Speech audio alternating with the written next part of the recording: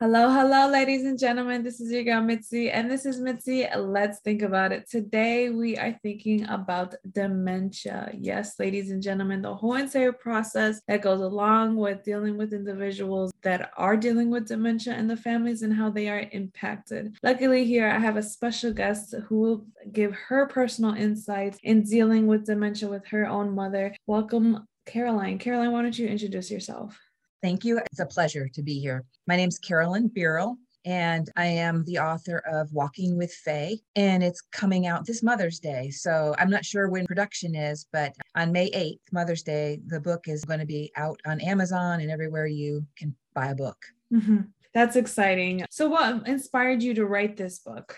I've been writing this book since the day I went and got her. In 2012, I flew down to Georgia from Idaho and basically kidnapped her. She didn't know, but she wouldn't come willingly. I tried everything for years to get her to come to Idaho and be closer to me, and her behaviors were getting more and more alarming. And then right before I went and got her, I received a phone call from the sheriff in her town, and I received a phone call from Department of Health and Family Services. And I was basically threatened with, come do something about your mother or we're going to. And as bad as that sounds, I had no idea that those things were happening, because on my morning phone calls with her, she sounded pretty darn normal. It was the early stages of her dementia when you can have a conversation with a person and you're like, okay, she did say that 3 times in 1 minute, but mostly she's with it.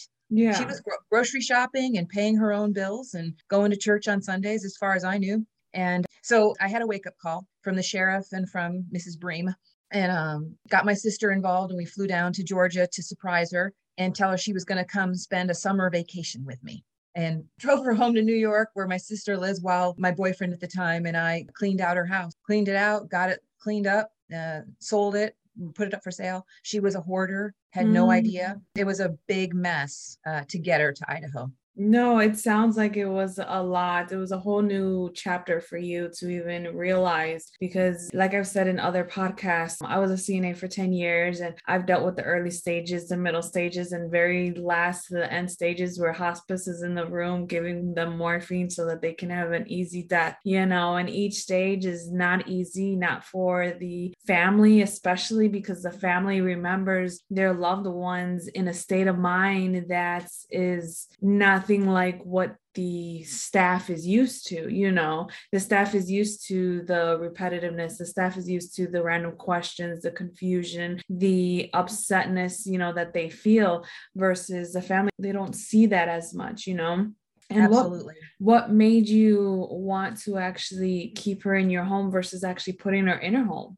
I had promised her from an early age, don't put me in a home. And I think people of my generation hear that from their folks. My mother was 86 when she died. I'm 56. So that era, I think, your parents had this vision of, being strapped to a chair, and drooling, and not being able to go anywhere, and eating soup for, mush for lunch. And that was my mother's interpretation of a home. And so I did everything I could to keep her out of one. That's good. That's good that you did that because I've worked in different locations in different places, and not all places are the same. Not all places are the same. Some are 10 times worse than others. Like, I'm sorry, but if you can smell pee and puke and just the bad BO order just walking into the premises, just walk right out. Like, don't even bother.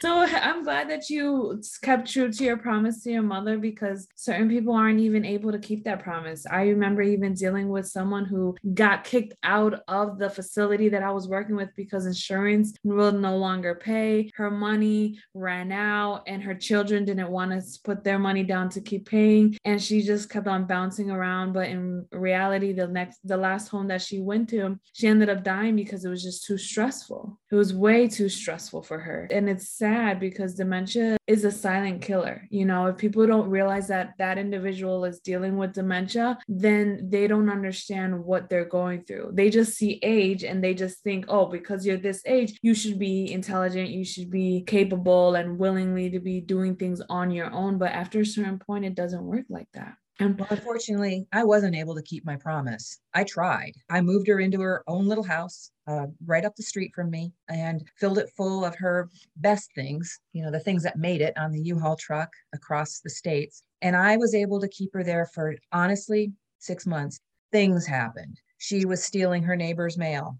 She was burning it on her coffee table. sounds She right. was making a pot of beans every day and leaving that pot on the counter to spoil and would start a new pot the next day. She was walking on the highway and going to the gas station to buy a gallon of milk twice a day because she would leave the gallon of milk on her counter and it would start to swell to the point of explosion. And she would go back up the hill and buy another gallon of milk because if she put it in the refrigerator, she didn't know what was in there. She needed Um, out.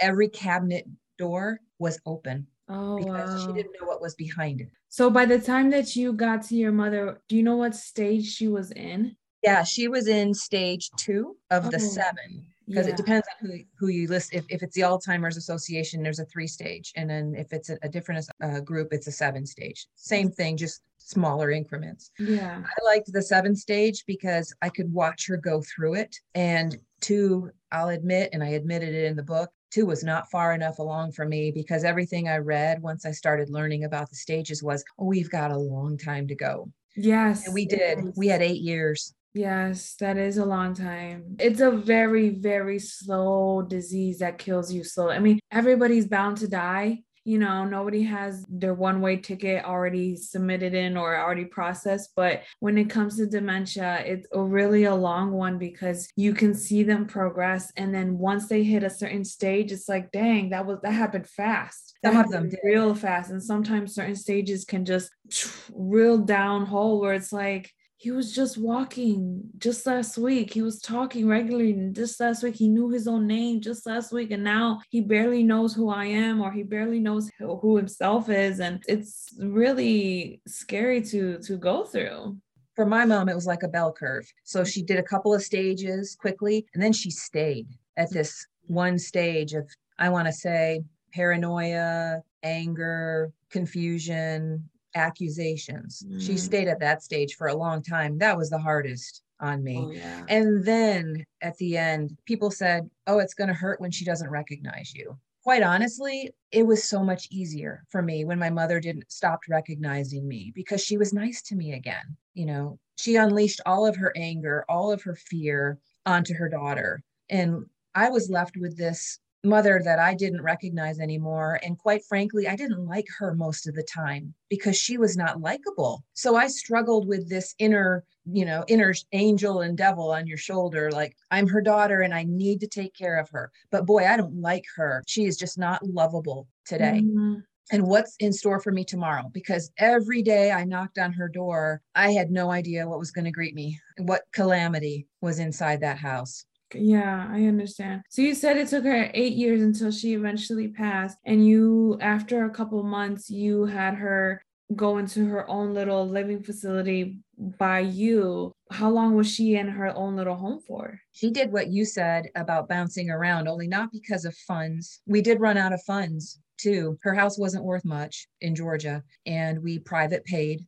And then she started getting down, and I thought, oh, and I started adding to the money. And there was no sign of her ever coming close to passing on at that point. So I investigated Medicaid. And luckily for me in my town, we had the facility would accept Medicaid once the private pay ended, as long as they had a spot. And they did. So I did all of the forms, which were, pretty intensive and confusing and daunting. And I filled out all the forms and got her approved. But what happened to my mom is she got kicked out of the place because she started acting up. She started wandering into residence rooms and saying, that's my quilt or that's my sweater. And she would walk out with it. So it Yeah. was starting to become troublesome for the other residents. And I received my phone call that said, your mother needs more care than we can give. Oh, wow. So I had to move Well, her to another facility. I'm sorry that happened. I mean, to be honest, I'm just used to finding individuals doing that. I've had a lot of cases where that has happened. To be honest, on full moons was the worst, just because on full moons, everybody in the facility wild up. we would have one ringleader, and they'll get anybody who's mobile and rile them all up and then chase all the CNAs all around the facility. It was hilarious. Looking back now, it's hilarious. We would try to hide in the rooms because of it. But that's funny that they kicked them out because of that. Because we've never kicked anybody out because of those situations. It just meant that our staff, we had to be more attentive and more aware of the residents, and we put alarms on the doors, we put alarms on the individuals. We had those type of precautions so that we can keep up with the residents, because I didn't believe in restraints. So anytime that had people requested two restraints, I was like, no, this person doesn't need a restraint. They just need a little bit more guidance and one-on-one time, So I would be like, why don't you just offer home care or offer somebody else to just a private person just to sit with them instead, And once they did, it was a totally change of mind. They actually were really helpful. One time we actually had a resident run off the building. He escaped, and we found, like, I had to chase after him down the stairs, and he was so fast. These people can go really fast because their mindset changes. Like, they're no longer 80 or 90 or 60 or 70. Their mindset thinks that they're 12 or 15 or 20, and they go back in a different time frame, and Absolutely. They think they have it. They think they're all together, and then they start asking, oh, where's my daughter? Where's my daughter? And I bet she was in that situation too, where she had to, like, she kept on trying to figure out where you were. She found me everywhere. She managed to put me on the cover of every magazine. So I would come visit her, and staff would say, well, today you're Queen Latifah.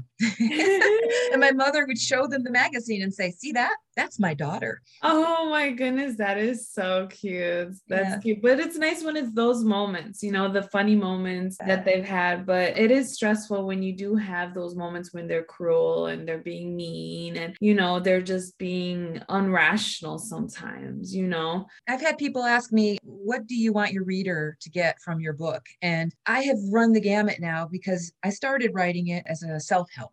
These things happen to me, and they're probably going to happen to you, and this will prepare you a little bit. But I kind of changed that, and I'm realizing that for me, if I had really one wish for the reader, it would be that during those times when their loved one is their most hateful, that they can just try to find the humor in it and it's so hard when you're being bombarded with accusations that aren't deserved. But in the end, now that my mom's gone, there are so many instances, like you just said, that I wish I had had that sense to say, it's okay, it's just her doing this, find the humor, laugh about it, because it wasn't funny at the time. I wasn't stealing money from her, but she told everybody I was. She told everybody I was keeping her locked in the house with no food. And when you're talking to a woman and she sounds reasonable, that's kind of a believable thing in my small town, Yeah, so, it's scary. It's scary for those accusations, especially when you come from a small town. Other than, oh my goodness, Carolyn, she doesn't love her mother. Oh my goodness. Like, nobody wants that. Nobody wants that type of rumors on yourself. Like, no, that's not fun. And people who are outside of that knowledge of what we've been through, in whatever position that they're in, yours or mine, I still feel that it's still heart feeling, you still feel that. But it's good that you put it down there, you started it as a self-help book so that people can feel like it's normal and it's kind validated. Of expected. Like, WebMD can tell you all the signs and symptoms that you can look out for, but in reality, you won't really understand it until you really go through it and you really take that walk. Like you say, walking with Faye. I'm only assuming your mom's name is Faye, right? Yeah, and she was a walker. In fact, the home that they kicked her out of, that they had to, but for their defense, they were strictly assisted living, they said, and they didn't have that memory care unit off to the side. I moved her to one. Oh, and that's then good. It's more like what you were describing that you did. But one thing that the facility got during my mother's stay there was a brand new courtyard fence with a pad with 1, 2, 3, 4 on it that none of the residents could figure out, because my mother was a fence hopper. Oh, wow. So she hopped the old fence and would get out and go walking. That was what she loved to do. I actually had 2 friends on rotation that walked with her, one in the morning and one in the afternoon, just to keep her busy, because she was such a doer. Yes, and it is difficult for the individuals who are doers and who are so active because it gets overwhelming because sometimes the facilities they're short staff or their staff doesn't want to do their work and they just, there's so many situations that can come up, but when you have a walker it's dangerous. Oh, it's so scary because when I lived in Georgia a few years ago, I would always, I don't know why in Georgia, but maybe it's because a lot of people retire there, but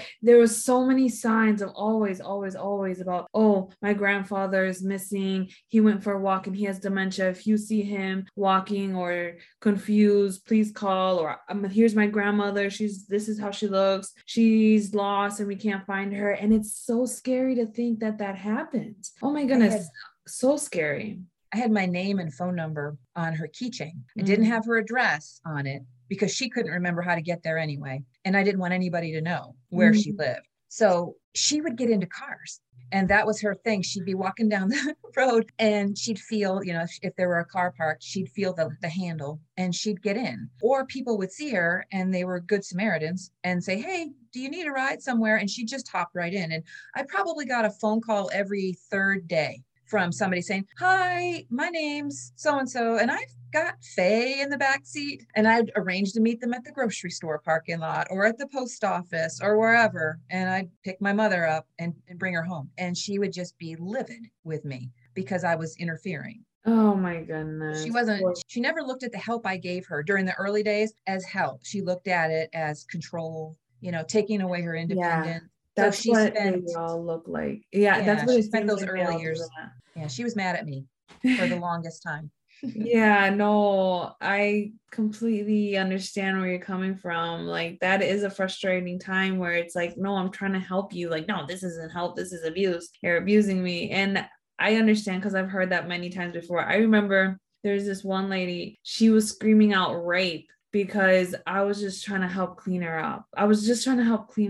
And she was just like, rape. And it made me feel so uncomfortable. I was like, I called my nurse. I called everybody. Like, I promise you, I'm not doing anything. I don't even know if I want to touch her. Like, I don't even know if I want to clean her by myself. Somebody come in with me because this is now uncomfortable from my end. And it is unsettling because it's like, what do you really do? You know what I mean? What do you really do? Like, how did you handle those situations besides like redirection? Redirection was a big one. Just bring something else up. But just what you said, when I was in it and it was happening to me, can you imagine how that woman must have been feeling to scream those words? She felt it. She believed it. She was in danger. And those were the hardest times for me when my mother was her most ornery, most accusatory and angry. I was defensive. I was like, no, Mom, I'm not doing that. No, this and that. But, after the fact, you think, what does it take for a person to feel that way? It must have been really bad. For her, she must have been so upset, so unsettled to lash out like that. And our human nature is to defend ourselves, and say, no, that's not happening. And what does that give them? It tells them that you think they're lying to them. You don't believe them. So they're out here crying for help and you're telling them that's not happening to you. How would you feel? Yeah.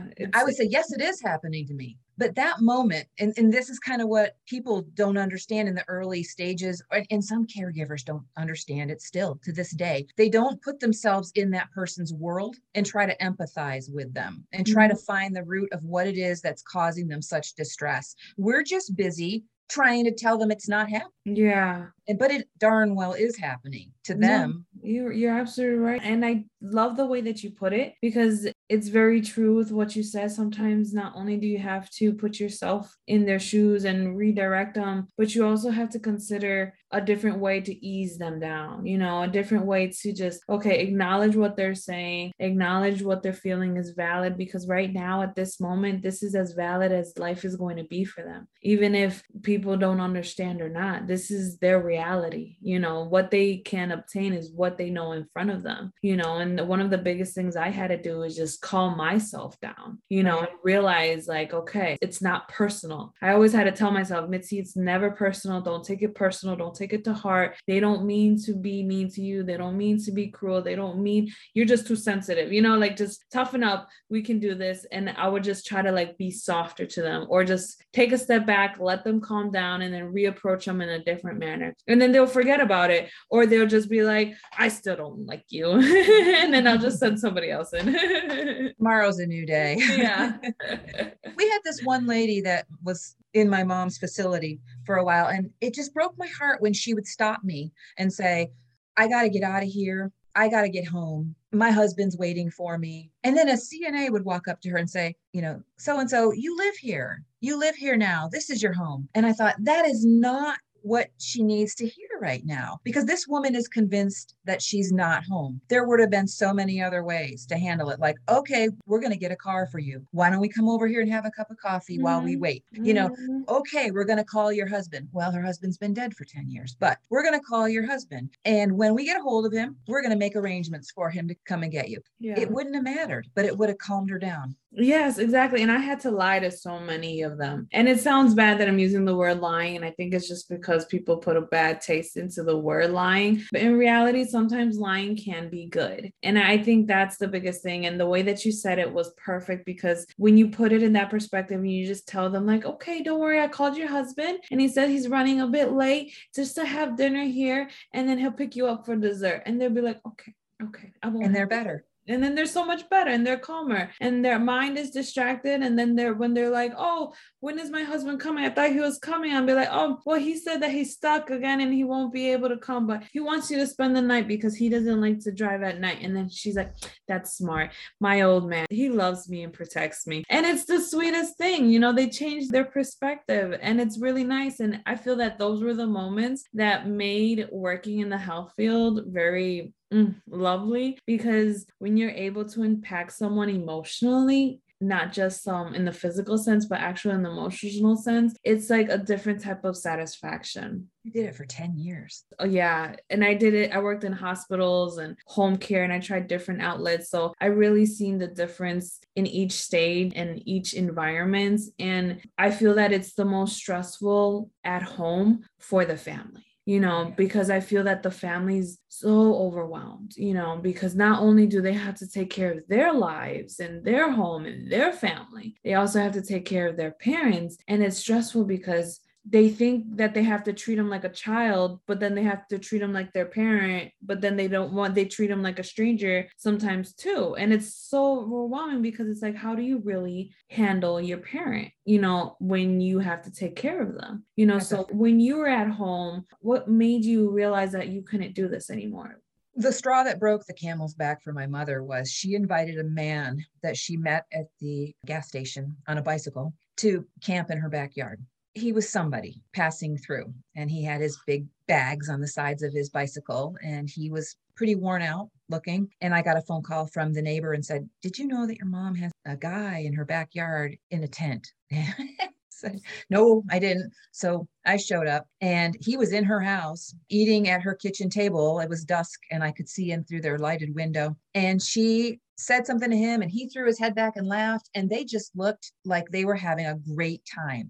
Yeah. And I stood there with this huge dilemma. What do I do right now? Do I ruin this great time my mother seems to be having? Or do I protect her from this man I have no idea who he is? And she's going to wake up in the middle of the night anyway, look out her window and see this tent in her backyard and not remember that she invited this man. And that's going to upset her. So I waited for him to come out and it turned into a phone call to the police from a neighbor because they heard the shouting, and an arrest because he refused to show ID, and a night in jail and a warrant that they discovered. So in the end, I made the right decision, but I doubted myself that whole time.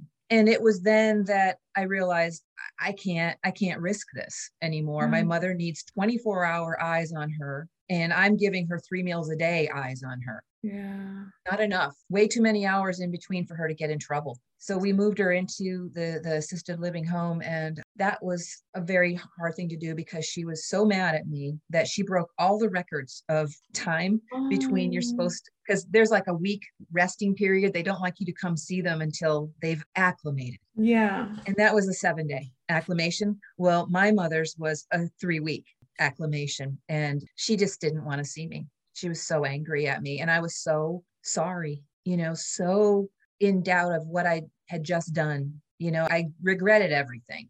And that's the whole point of the book. It's like it gives readers information and decisions that I made, some that I say were good and some that I say were bad, but it kind of helps you see that your decisions are hard made. Like you're going to doubt that you're doing the right thing for your mother or father or whomever, because they're going to tell you that you're not making the right decision for them. Mm-hmm. So for you to try to keep them safe while they're telling you that they don't need that, it's like, what do you do? Yeah. How far do you let it go?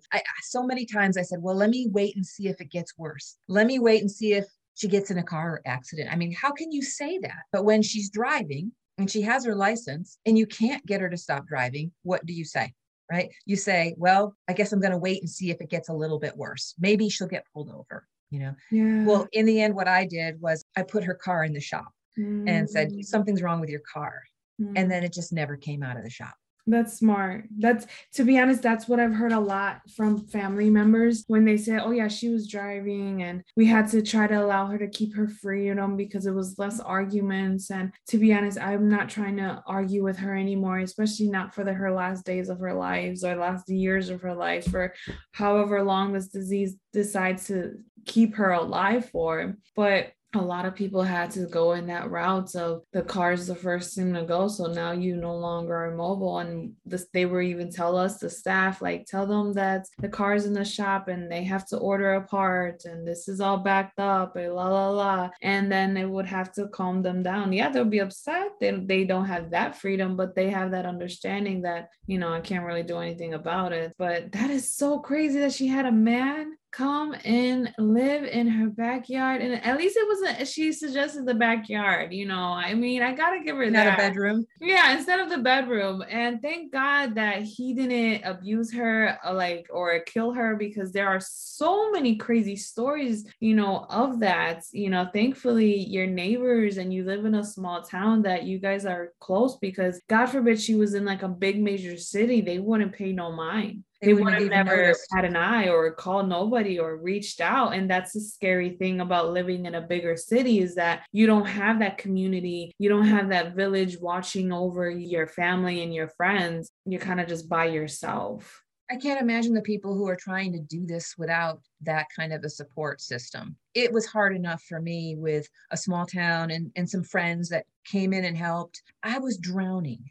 I mean, I could break out in tears anywhere. I was in the post office and you asked me how things were going, and I was in tears. Mhm. Every morning I woke up and I would think, okay, that's right. This is my day. I forgot. That's right. Mom's here. I've got to get up and I've got to go see her. And I have no idea what's going to be inside that house waiting for me, because she could do any number of things, right down to, something just smoking on the stove, Yeah. or the lighting of the mail on her coffee table. That was another kind of a last straw. Like, okay, we can't have her burning her house down. Yeah, exactly. Like, what happened if she doesn't smell it or doesn't even acknowledge it? Oh, that's She was so. hunkered over at fanning the flames.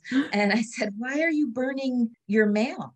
And she said, so that nobody can know that I'm here. That was Oh, that was the connection she made. By burning it, nobody would know her address. yes. Oh my goodness. That is so crazy. I think one of the craziest things that I've caught was a resident playing in her poop, because she used to be a artist. She used to sculpt clay. And so she thought that when she pooped, it was just clay. So if you didn't catch her on time when she used the bathroom, there would be poop all over the walls, all over her hands, a little figurine. Like, it was just intense. Oh my goodness. Had you ever had anything like kind of disgusting or intense like that happen besides the mail and the Yeah. And my mother would have been appalled if this had ever happened. But when they told me I had to move her. I moved her to an extended care facility, and they said, no problem, we can take her. Well, she was more than they could handle, and I had 30 days.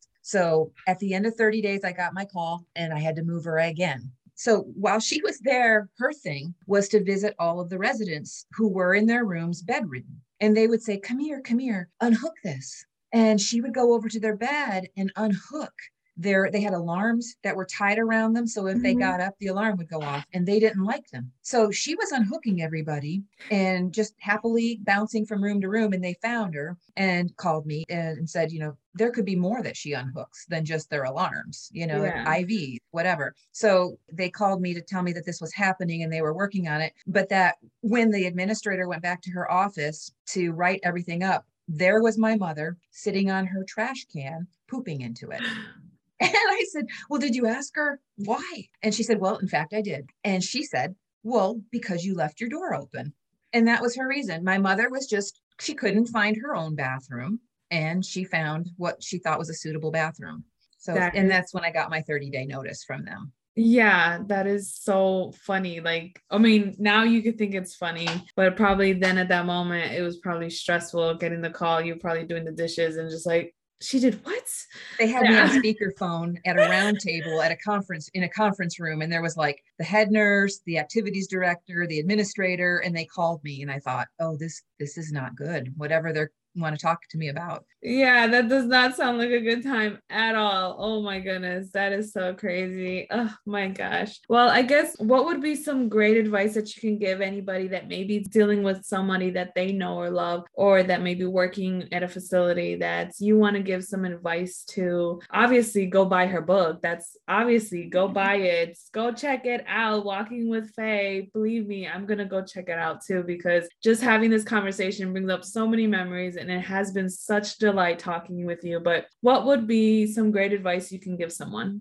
Well, for a caregiver in a facility, I would say watch every Teepa Snow video out there. Teepa Snow is the head of the Positive Approach to Care. She's amazing. She does all these free videos, and she's got a book, more than one, I think, a website, and she talks common sense. Things like, don't approach them straight on. Don't stand over them. Don't use a loud voice. Don't touch them quickly. Little things that people don't realize on caring for somebody with dementia, because it's like this for a dementia patient. I would say watch anything you can get your hands on by her. And online nowadays, I mean, in 2012, we didn't have these things as much, but now there are online caregiver groups like dailycaring.com and aplaceformom.com. These are great resources. Just type in, my mom is lying to me, or my mom is accusing me, or, whatever it is, and you can get your answer.